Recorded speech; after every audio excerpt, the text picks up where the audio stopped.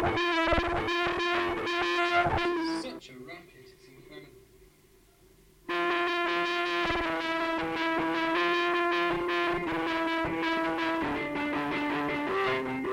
This is all being done with the large glass thin jugs for orange juice. Yeah, the thin round one. That's why I found the big glass cover it.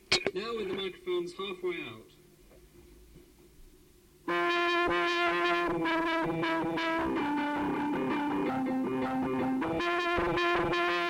Now with the microphones just in front of the entrance of the jug, but not actually in it.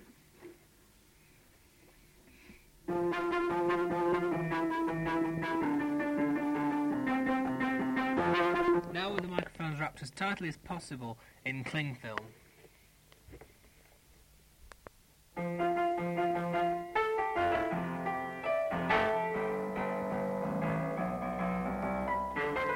Now with the microphones underwater. Got that?